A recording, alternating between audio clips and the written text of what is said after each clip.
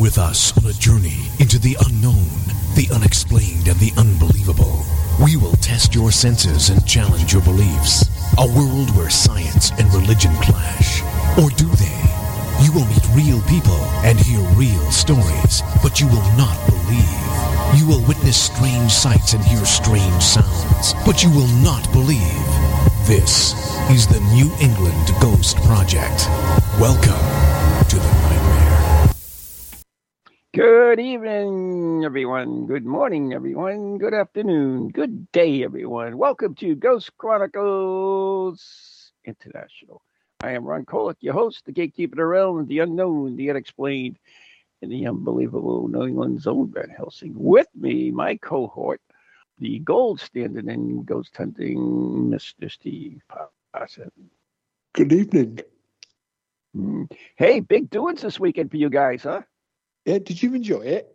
I did. I got up early to watch that, and of course, the internet is abuzz as it was. You know, it's so vicious. The internet's got so vicious. You know, it's like, you know, it's supposed to be there for, you know, make people feel good. It's like nothing but. No, it lets the nutters chat, the chattering classes. You know, you've got to read. Well, I was reading some of the comments as they were coming in, and it was like, you're just making a noise. You just want to be, you know. Yeah. You're just saying anything to make a noise. You know what? What did you think of the Gold Coach? It was beautiful, absolutely beautiful. Yeah, I heard it was uncomfortable, but beautiful. Yeah, it's older than your country. Yeah. 260 years old, that coach. Oh, that's my age, huh? Just about. It's not the oldest thing that was used in the coronation. No. The stone there? The stone was beneath the throne, but no, that wasn't the oldest thing used in the coronation. Yeah. Oh, before you get to, wait a minute, let me put this before we get back on this, because we're going to be way by it. And we were talking about the bitterness on the internet. And one of the things that like really irritates the crap out of me is several comments about he's not my king. It's like, oh yeah, bull ass. I mean, we get that. We get that in our country. You know, our president's not my president. Well, look, no matter whether you hate the guy, you didn't vote for him, or whatever, you live in the United States. He's your president. So get over it. All right, go ahead. Sorry, that random. No, I agree. I agree. I mean, these whinging Republicans can say what they like. He is their king. Whether you like it or not. I mean, you live there, move out of the country, then you can say it all you want. I don't give a crap. That's right. I mean, they can go and live in a republic somewhere quietly and get on with it. Yeah, and enjoy having a new head of state every 5 minutes, or have some senile old man who can't remember which auto cue to read. Yeah. All right. So we were talking about the oldest items, and I got sidetracked. Yeah. I'm sorry. I had to get that off my chest because it's been bugging the crap. I don't blame you, because you know there was. I mean, obviously, I've never seen the coronation. The last one was 70 years ago. That's not bad value for money. I mean, if you think about the amount of stuff that was reused and recycled, and we only do it once every few decades. Because the next one will probably be in about 20 years. It's not bad value for money, is it?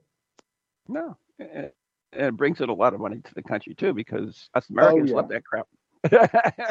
Well, there was Go ahead. You were telling me the oldest thing, and I sidetracked this. I've got sidetracked now, because I want to say, okay. All these Republicans were arguing that it's a waste of money, and that, you know, the coronation was just an extravagant.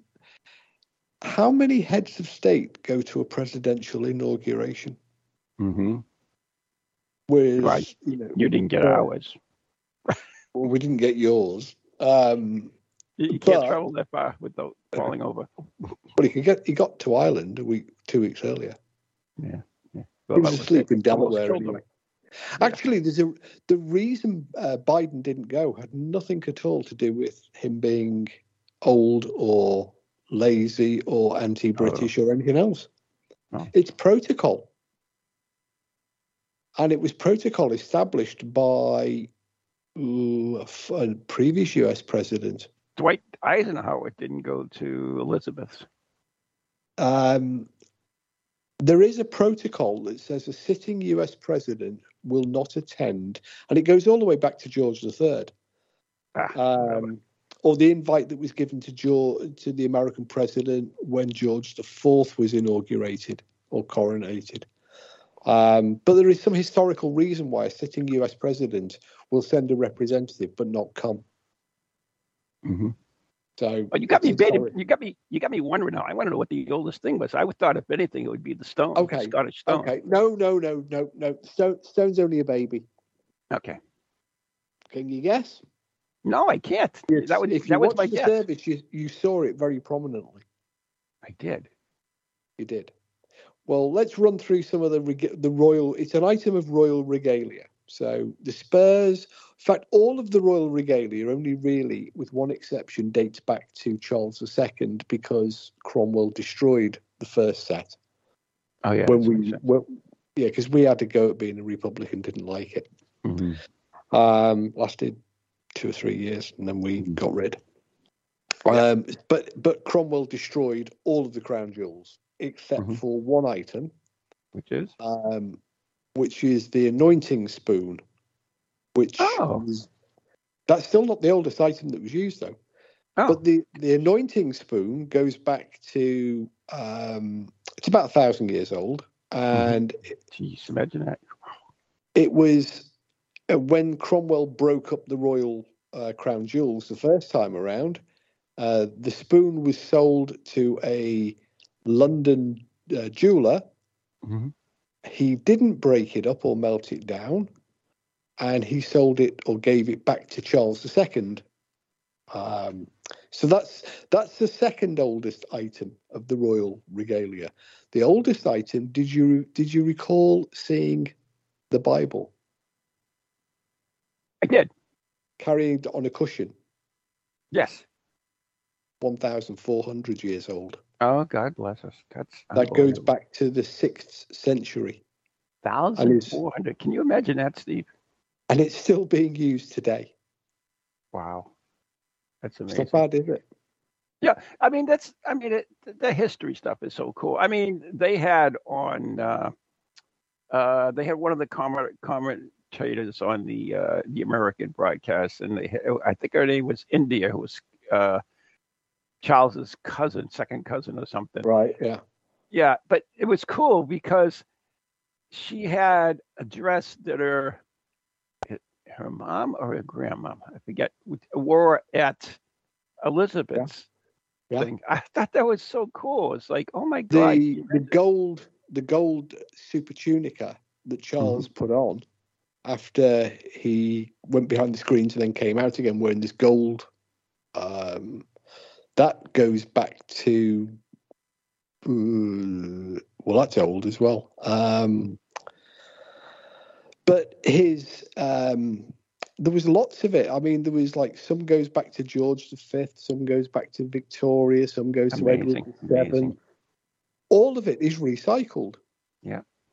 The uniforms, the uniforms of what are commonly called the Beefeaters or the Yeomen of the Guard.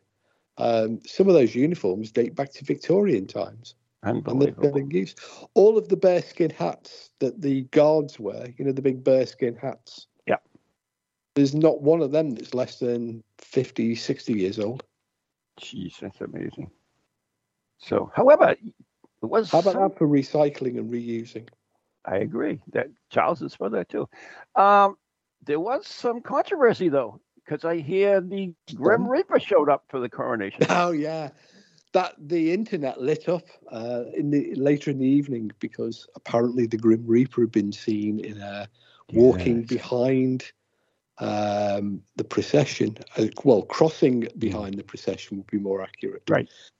And eventually they hauled out a spokesman for Westminster Abbey, which itself is getting on a bit. Yeah, it's got the oldest door, still functioning door in the world inside there. But nevertheless, it turned out it was a verger. Right. And for those who don't know what a verger is, Steve, would you Just one of the janitors of the cathedral. Somebody who helps out with certain stuff. Yeah. But I was reading it. It's like, that wasn't the Grim Reaper. It was the ghost of Diana coming back to haunt Carmella because she stole the crown. I mean, the palace did spring a surprise on everybody because everybody here in the UK had been under the impression that Camilla was going to be Queen Consort. No, Charles's mother fixed that. And the palace had only announced it the evening before, and on the day of the coronation, they changed the website. She was still Queen Consort up until the point when she was anointed. Right. And then she became a. But Charles's mother started that whole thing. She wanted to make sure that she was. That's right. I mean, it had been, but the assumption was because the title was Queen Consort. Mm-hmm. And that's the official title that she was given and used up until the announcement the day before and the anointing when she became the full queen. Yeah. And I mean, her crown goes back a couple of 100 years. That's Queen Alexandra's crown. Yeah. Cool stuff. Well, I mean, the chair goes back to, a very long way. That goes back to the Saxon era. Mm-hmm. And of course, we have the once again, the interesting thing is about whenever you televise something or show video or something, people light up, and of course the sword bearer became a big hit. Almost as much as popular as Pippa's butt. But she was a really big hit. And I found that at Trig My Top. I was impressed by her. If anybody didn't see it, she wore a blue robes with gold on it. Very simple, but very nice. And she held the sword for the anointing. That's right. But I mean, in real life, she's a politician. She's a member of the House of Commons, and she's not well liked. But she came out. She did a good job. She did a very good job, and she got a lot of deserved accolades for her role in the coronation. But I read she actually changed the costume because it was supposed to be black, but she wanted to update it with the approval of the king, of course. Well, I must admit I haven't read about that part of it, but they do. There are amendments made. I mean, this coronation was very different than Charles's mother, Queen Elizabeth, because although the ceremony, that was the 40th coronation that's been held in Westminster Abbey, although the ceremony is historic and there are parts of it that have remained unchanged since Saxon times, each monarch will put their own twist on it, and some of those twists are then incorporated into future services. Like, for example, there were no lords in ermine at Charles's coronation. Yeah, he cleaned house in a lot of it. It was very simple in many respects. I've only ever seen film footage of Elizabeth's coronation because I'm not old enough. And in fact, what was quite sobering was that, this was said when Elizabeth died, but there are a generation of people who were born, lived, worked, retired, and died knowing only one monarch. That's true. Because she was on the throne for so long. Yeah.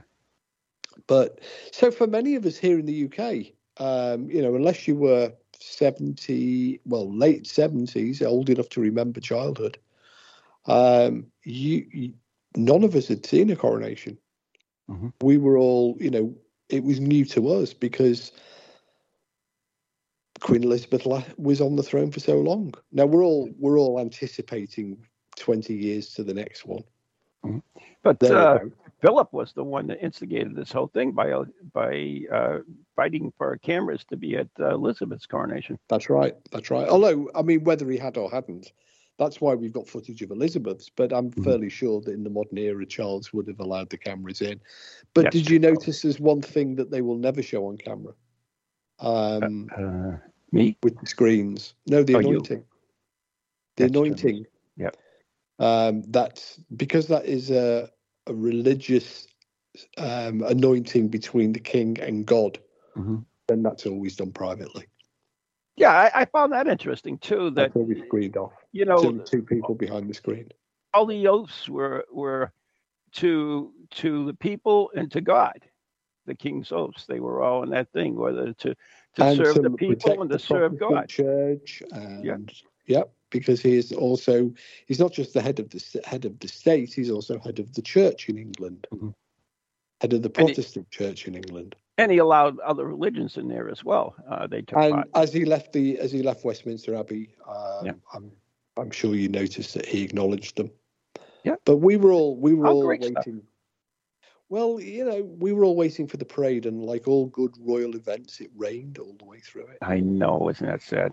The flyover was reduced from what? The flyover 60 to half a dozen.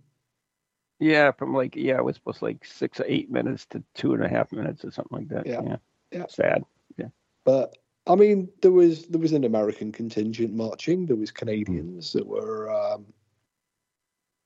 were all of the realms and all of the representatives of the Commonwealth. 57 nations of the Commonwealth. Yeah, it was interesting. I enjoy it because history. People like to poo-poo everything, but what's the chance you really get to see history and observe it in real time? And well, as I said before, for us here in the UK, many, the vast majority of the population here in the UK had never seen the coronation. Mm-hmm. And last time they saw, those that did see it, unless they were in the Abbey, would only have seen it in black and white on small television screens. But there was some moments where on one of the television channels over here, they like to give balance. And so they had a commentator who caused quite an uproar, and there has been a lot. Was it Stephen Scott? No. Just kidding, Stephen. The Scots love harmonics. They live there for half the year. Yeah. But no, they had this actress on, and she was an actress of colour. And she made a rather rash comment. Making look alike? No, she said, it's a terribly white balcony, which went down very well here in the UK. And Ofcom got a lot of complaints about that. Yeah. I don't know. I guess what did you think? People like to complain anyway. Well, I mean, what did you think? And it was pointed out that the royal family actually has a black American, mixed race children. Token American, huh? And did you like the strategically placed feather? I don't recall this, Steve. Oh, Princess Anne was wearing her state uniform, a state ceremonial uniform, and had a big. I have a lot of respect for Ian, by the way. Yeah, well, so does everybody after what happened on Saturday, because she had this huge red plume feather on her hat. Yeah. And Harry was directly behind her. So they couldn't see Harry. So nobody could see Harry because nobody could see the ginger between the red feather. It just blotted him out. He's now back. He was now back safe in California before the end of the day. Yeah, well, it was his son's birthday too, so I'll give him that. Anyway, it was interesting. I found so many intriguing things about it, and the updates were good. Charles tried to get more people that deserve going to the coronation involved in it versus those who were just born into it. Oh yeah, well, Elizabeth had 8,000 people in the Abbey. Charles had 2,300. Right. Yeah, big difference. Difference. And he didn't invite a lot of the great and the good. He invited the common man, the health workers, the community workers, the military, the people who serve the country. He gave them priority over everybody else. Yeah. I mean, like India, as I mentioned before, was in the Coronation, and her mother had gone to the Coronation, and Charles is her godfather. And she told a funny story. It's like every day, every birthday, Christmas, and so forth, she would get like a teacup or something. It's like, for a little kid, it's like, what am I get? But, now she has a complete set of this fine china. So there was a reason behind it, but she wasn't invited either, but she totally understood, that's. I mean, lots of people who, you would have expected, Mm-hmm. the great and the good, the lords and ladies weren't there. Is that what they call them, Steve? The great and the good? It's a term that's used commonly to describe, our betters. Betters being what? Your aristocrat? Well, the great, Lionel Richie was there. It was. Yeah. He's black, by the way, just in case you didn't know. Well, I'm sure we did. But well, that Corin here. No, she was referring to the royal family and how terribly white the royal family is. In fact, it's still making headlines now. Terribly white Coronation balcony comment from Bridgerton star tops Ofcom complaints of the year. The most complained about comment on television. Why? What are we supposed to do now? Just go out and marry colored people for the sake of marrying colored people? Well, some of the responses were quite interesting because people put up pictures of the Saudi royal family and the Malaysian royal family and the Brunei royal family and said they're not terribly white.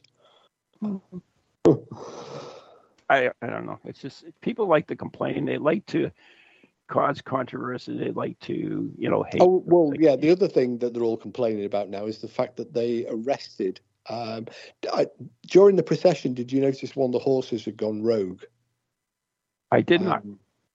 Well, if wait a minute, to the cathedral, away from the cathedral. On the way to the cathedral. Okay, I didn't catch all the way to the cathedral. That was one of the horses. Like 5 o'clock in the morning for me. So yeah, one of the military horses in the lifeguards procession with the coach.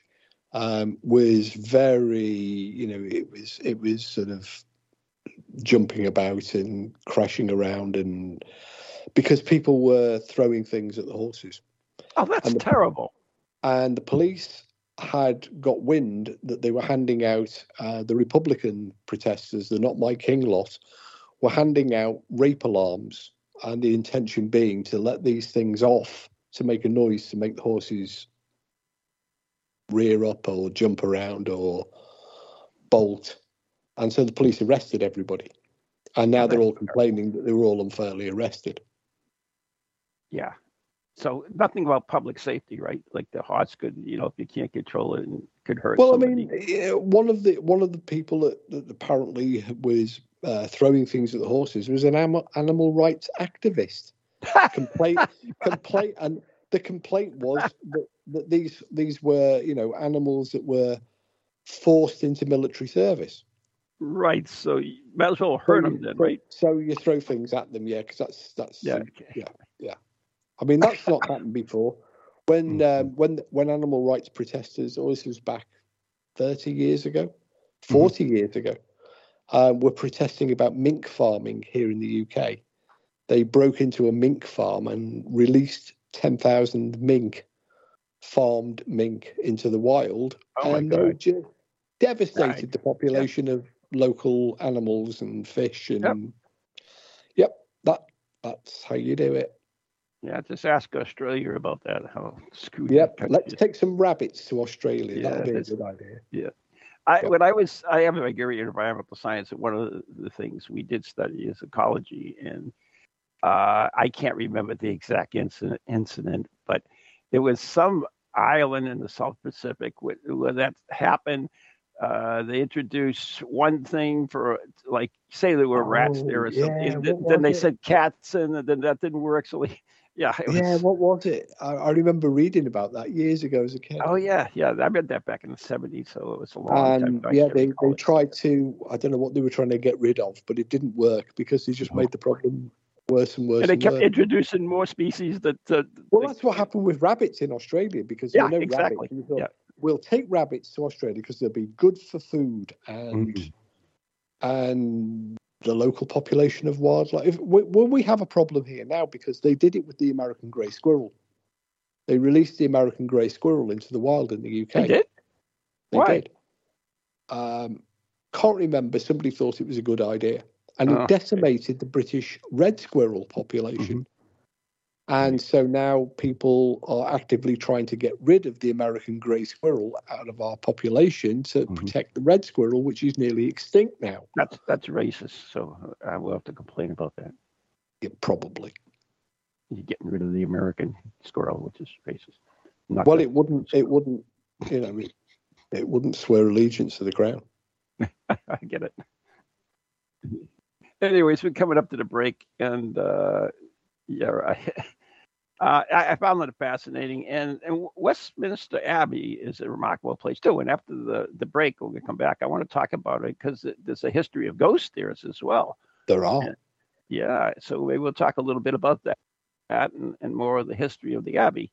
Now, is it an Abbey? Westminster Abbey, right? It's an Abbey. Yeah, okay. Westminster Cathedral is different?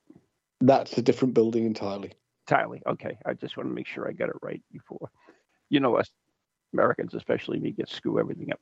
Anyways, you're listening to Ghost Chronicles International, Steve Parson and Ron Kolick. And I do want to apologize, too. We were supposed to have Dr. Karen Keith with us here tonight, but he had a family emergency. So we will reschedule him, and he's promised to come back on again. So it'll be good to catch up with him. I haven't spoken with him for years. Anyways, you're listening to Ghost Chronicles International on TogiNet, brought to you by our very good friends on Ghost Chronicles Radio on Patreon. And you can become a member too and help support the show. And you also get access to a lot of videos and things that are only our Patreon members have access to. So you got to check that out. And also Circles of Wisdom, 286 Merrimack Street, Methuen, Massachusetts, and the Glant Messier Family Law Group, 15 High Street, North Andover, Massachusetts. And we'll be right back after the following messages.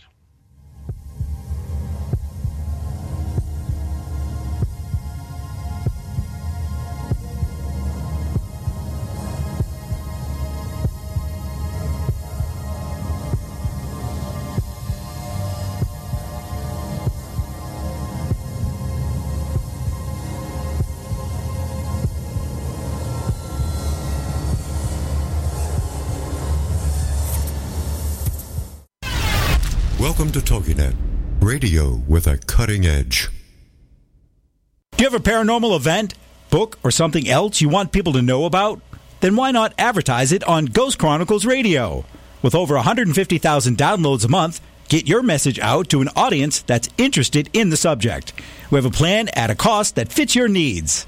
For more information, contact Ron Kolick at anyghostproject@comcast.net or call 978-455-6678.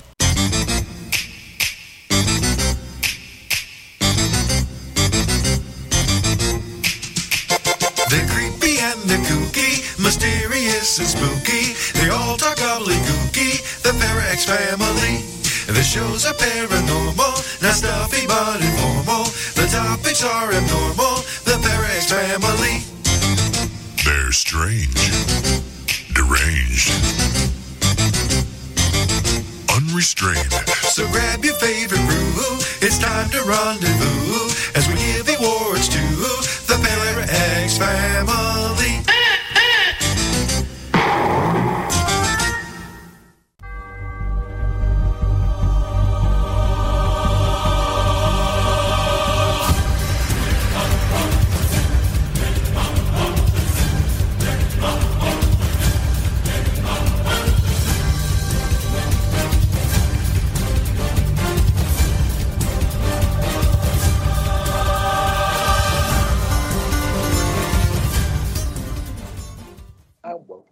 To the second half of the first half of tonight's 2-hour Ghost Chronicles double header. This is the international edition, and you join us in a week when Britain has crowned its new king, first king for 70 years.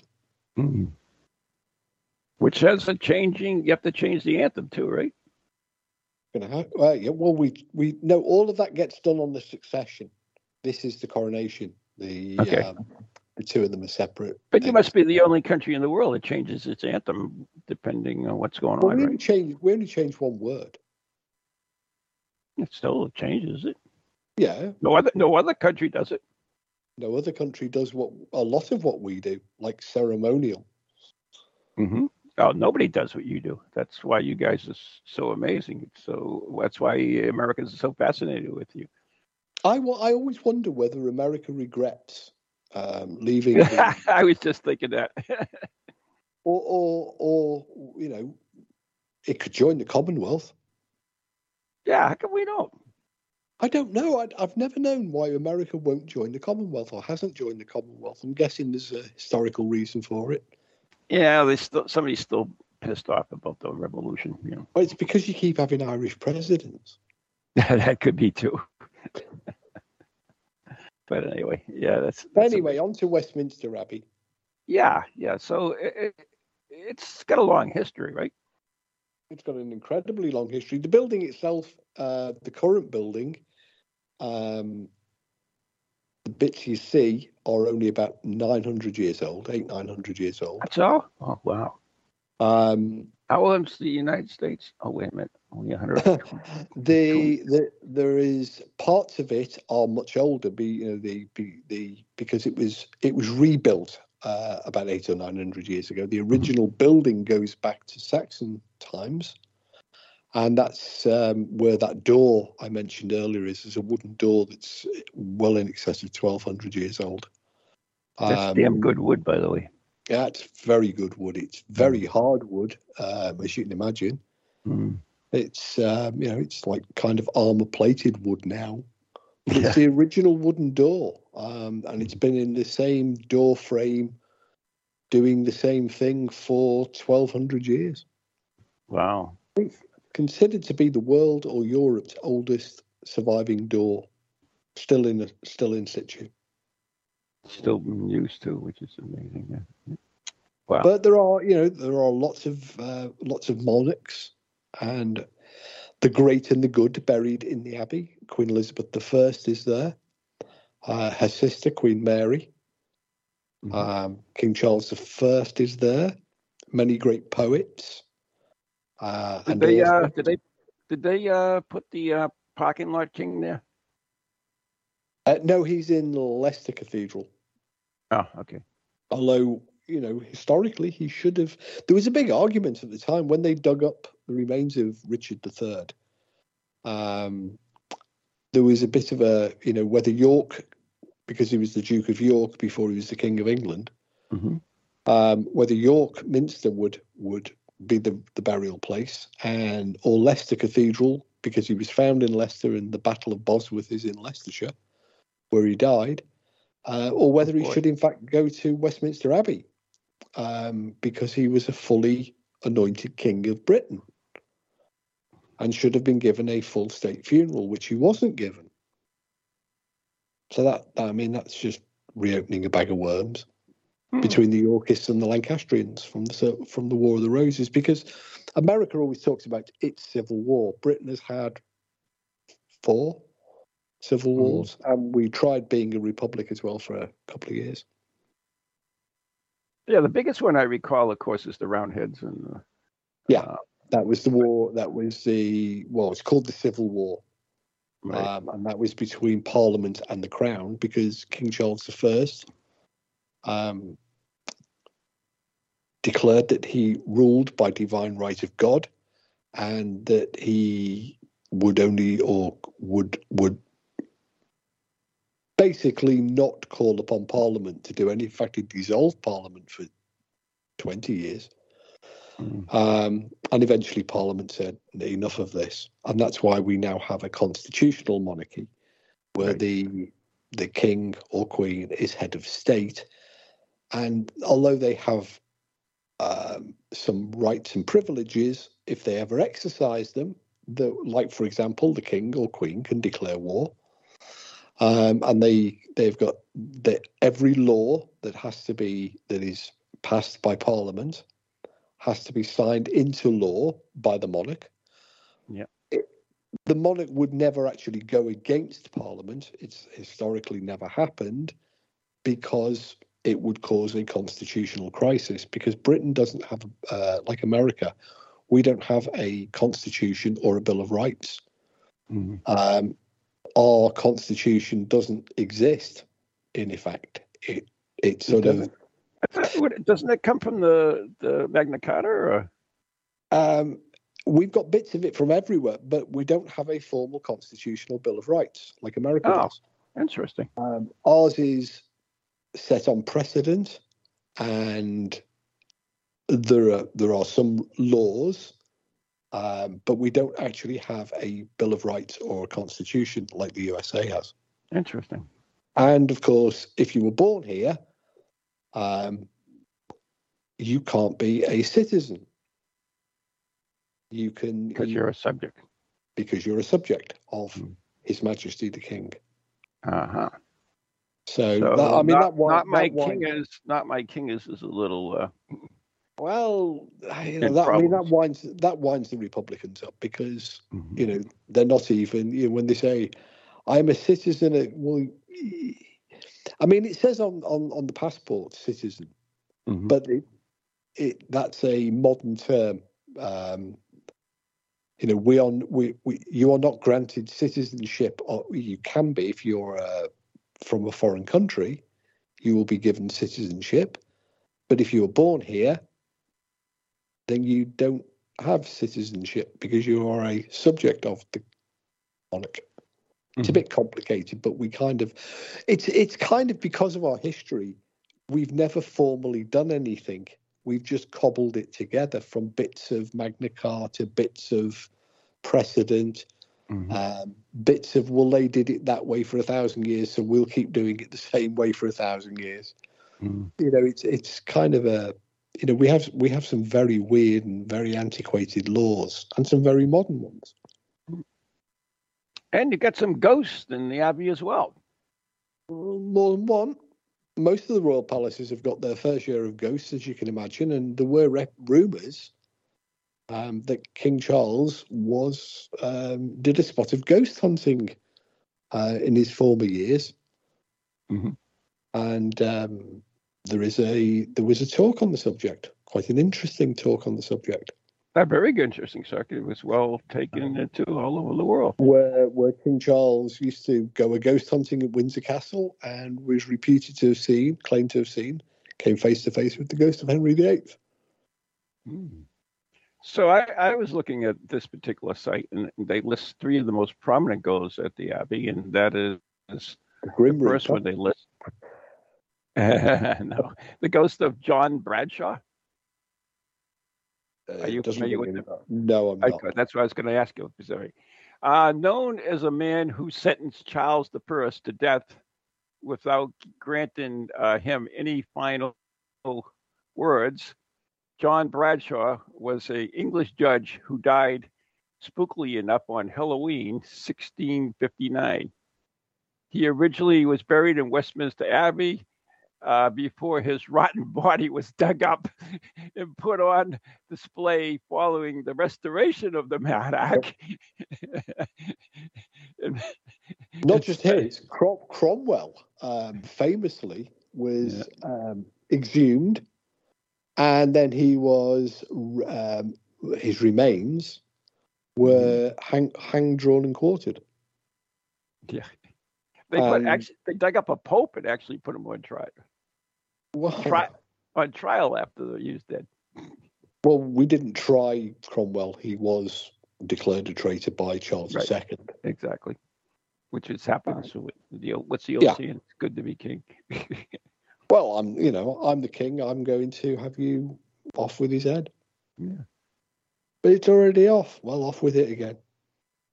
All right. So let me finish up this guy anyways. And it's from a small room that his ghost is regularly seen walking, reportedly every year on the anniversary of the king's execution, January 30th. But maybe, just maybe, old Johnny B might have decided to make a special appearance for the new king this weekend. So somebody says they might have saw him. Carrying the scythe. Yeah, I know. It's another one. You have Father Benedictus. Familiar with him? Nope. Is this a? This is Well, this is well, I mean, you're asking the wrong person because I'm not, I'm not current. I don't tend to read a lot of the gazetteers, and of course, the Westminster Abbey. Well, this is a reputable site, Steve. This is the Star. Yeah, but that's kind of like the British version of the National Enquirer or the New York Post. But no, my philosophy. I mean, I investigate people's experiences, but we have so many ghosts over here that someone like Dylan, our friend Dylan, who has devoted his time to. He's an American now, right? He's well on his way. I believe at the moment he's down in Mexico.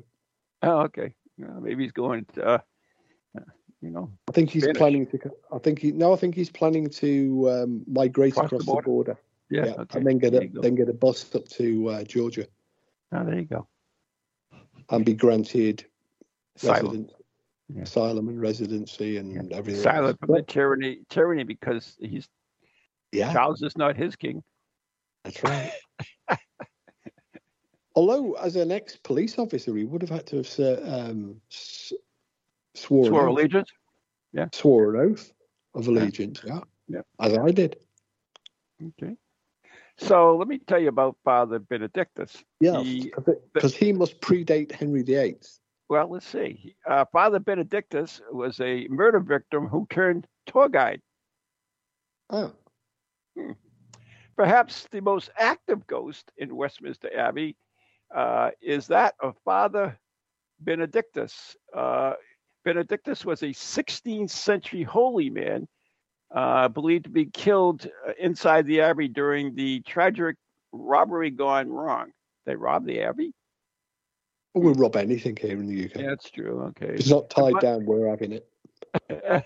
It's a bit like, at times it feels a bit like living in Portland. Okay. The monk has been known to accidentally take tourists on a guided walk through the cloisters before disappearing into thin air, walking through walls in front of disbelieving eyes. Two such events occurred in 1900 and 1932. The tourists who were allegedly encountered the ghosts in 1900 described him as a well-mannered, charming man with a striking personality who spoke to them for 20 minutes and then vanished. In 1932, two Americans, you got to believe them, two American tourists trying to speed round the Abbey in the final hours before the closing, ran into Benedictus, who showed them the second exit out. There you go. The weird thing about that is Benedictus being 16th century, that's 1500 and something, so pre-Reformation. I hate that. He would have spoke a very different type of English. Maybe he's learning. So let's address that in two particular. Because for 20 minutes, somebody must have thought he's speaking somewhat strangely. So let's address that for a second, since you brought it up. Can ghosts only for instance, you look at the EVPs of the early researches, they had all different languages, right? Yeah, the Jurgensen Raudiva EVPs were characteristically called polyglot because different words were in different languages. Mm-hmm. But according to EVP, dogs can speak because there are EVP recordings of dogs speaking English, or the ghost of a dog speaking English. Well, you say lions talk, so there you go. But if you look at the vertical plane case, where the man from Tudor England was reputedly communicating via a computer, this was in the 1980s. So the computer wasn't obviously connected to the internet because the internet didn't exist. Till Al Gore invented it. Nevertheless, this Tudor gentleman was communicating by writing messages on the screen of a computer. And one of the claims of the language that was used is that it was correct for Tudor English language. There were some scholars said that the language usage was incorrect, and other scholars have argued that actually it is correct, but they were using correct pronunciation and language from the 16th century in that case. So the ghost in the vertical plane, the communicating electronic typing ghost of the vertical plane, was using Tudor English, whereas Father Benedictus can happily communicate for 20 minutes or more in clear, presumably modern 1930s English. Yeah, to Americans. Well, that's the interesting thing, because what I was then going to add was possibly Americans may have perceived that to be good English, because a lot of American words that we're now re-importing from America, such as sidewalk, fall, and others, are actually old English words that the Americans never changed, whereas we did. We adopted more European words like autumn and pavement. So perhaps Americans wouldn't necessarily have spotted it. So what's the thoughts of being able to speak to a ghost for 20 minutes? Do you know any cases that has occurred? Well, I mean, there was the vertical plane that went on for several months. Yeah, okay. Other than the vertical plane, but there was no speech in the vertical plane. That was just written. That was written. Exactly. That was the point. I don't know off the top of my head cases where a ghost has communicated for that length of time, held a conversation, but there are definitely cases where there has been an interactive conversation, but of much shorter duration, perhaps 2 or 3 sentences, a short exchange between a living person and someone who was later discovered to be dead.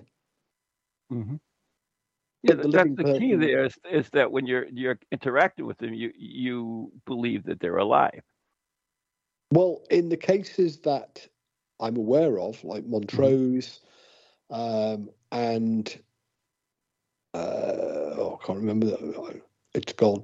But in both cases, this one was an airline pilot. It took place at, I think, Aberdeen Airport. The living person was not aware at the time that the deceased was deceased. So it comes under the sort of crisis apparition category. But in both cases, they had a relatively short conversation. Well, is it possible that it even goes under the category of a time slip?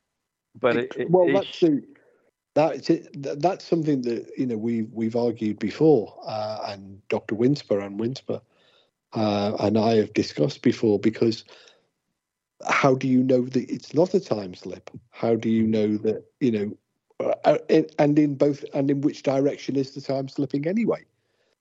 Has the person slipped forward? Have you slipped backwards? Has there been something else happening?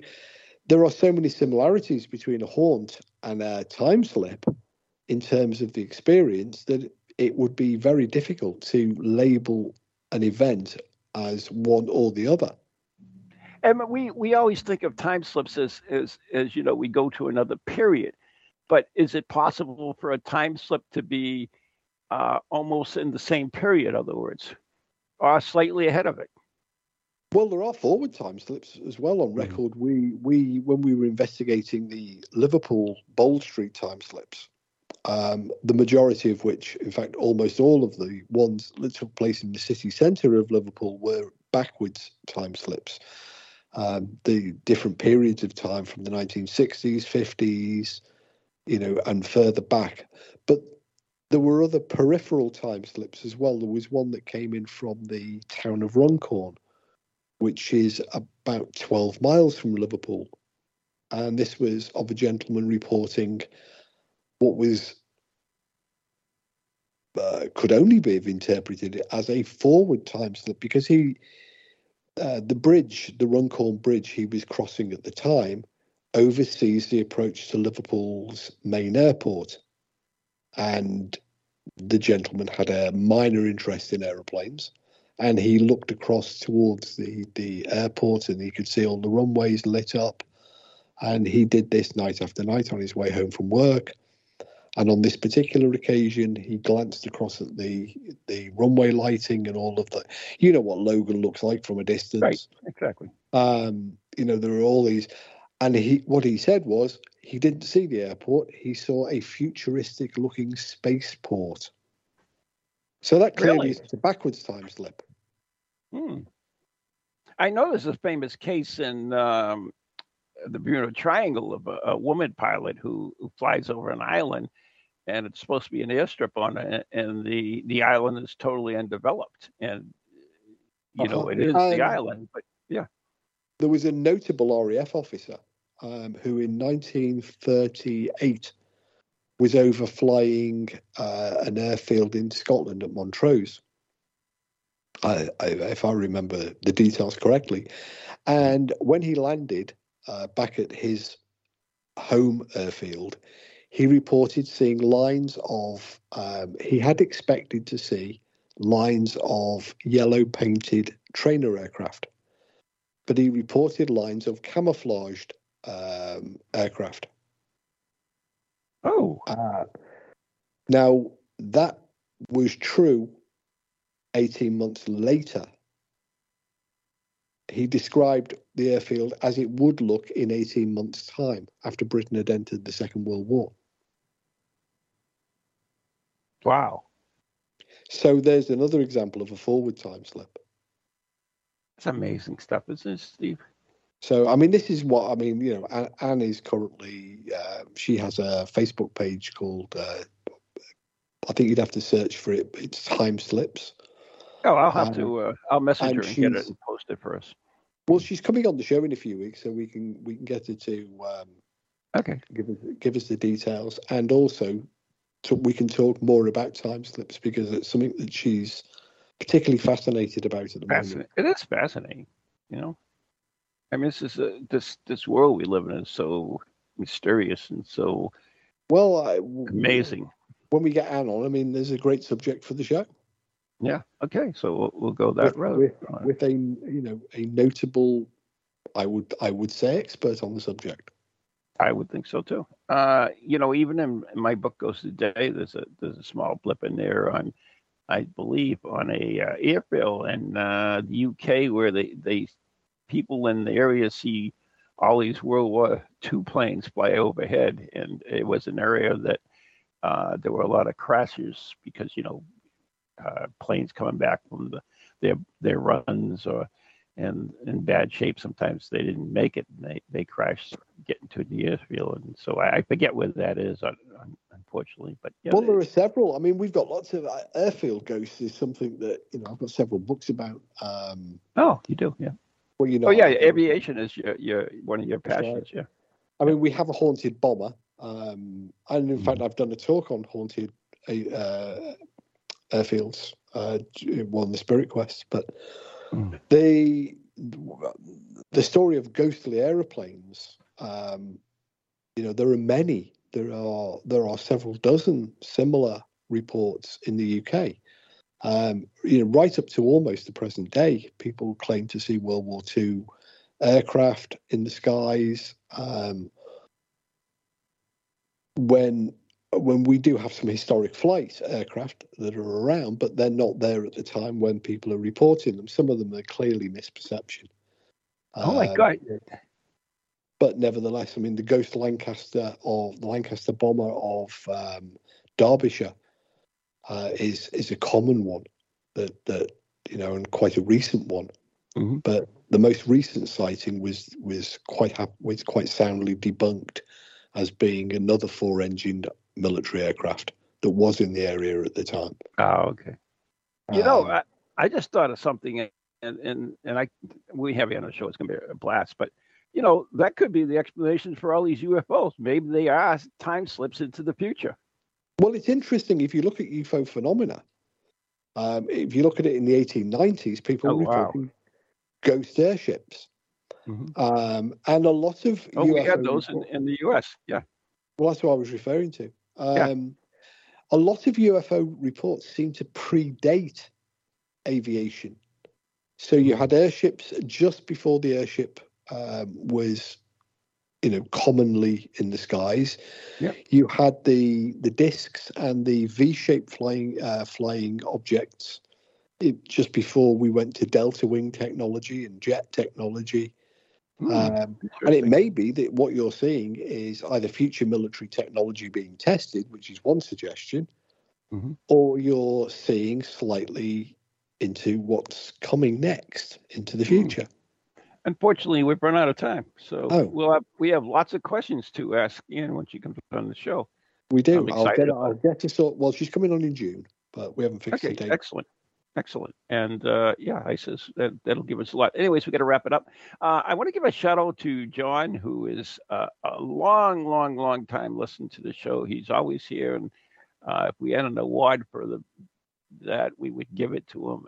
He's also a member of the Dead Air Society and Ghost Chronicles Radio on Patreon and helps support the show and bring it to you. So, John, thank you for all you do for us and all our other Patreon members as well. So anyways, you've been listening to Ghost Chronicles International with Steve Parson and Ron Kolick right here on TogiNet Radio, brought to you by Circles of Wisdom, 286 Merrimack Street in Methuen, Massachusetts, the Gallant Messier Family Law Group, 15 High Street, North Andover, Massachusetts, and our very good friends on Ghost Chronicles Radio on Patreon. Thanks for listening and stay tuned. Ghost Chronicles Next Generation. That's a real shame because I was going to talk about the USS Salem.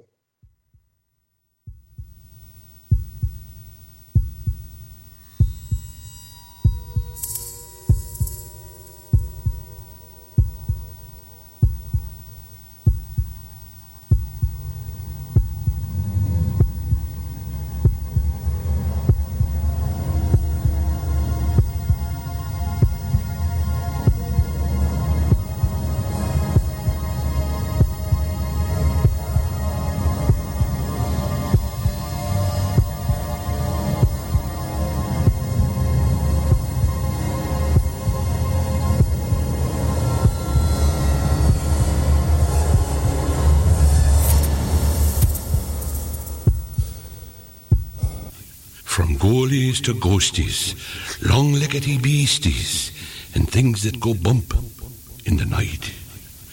Deliver us, good Lord.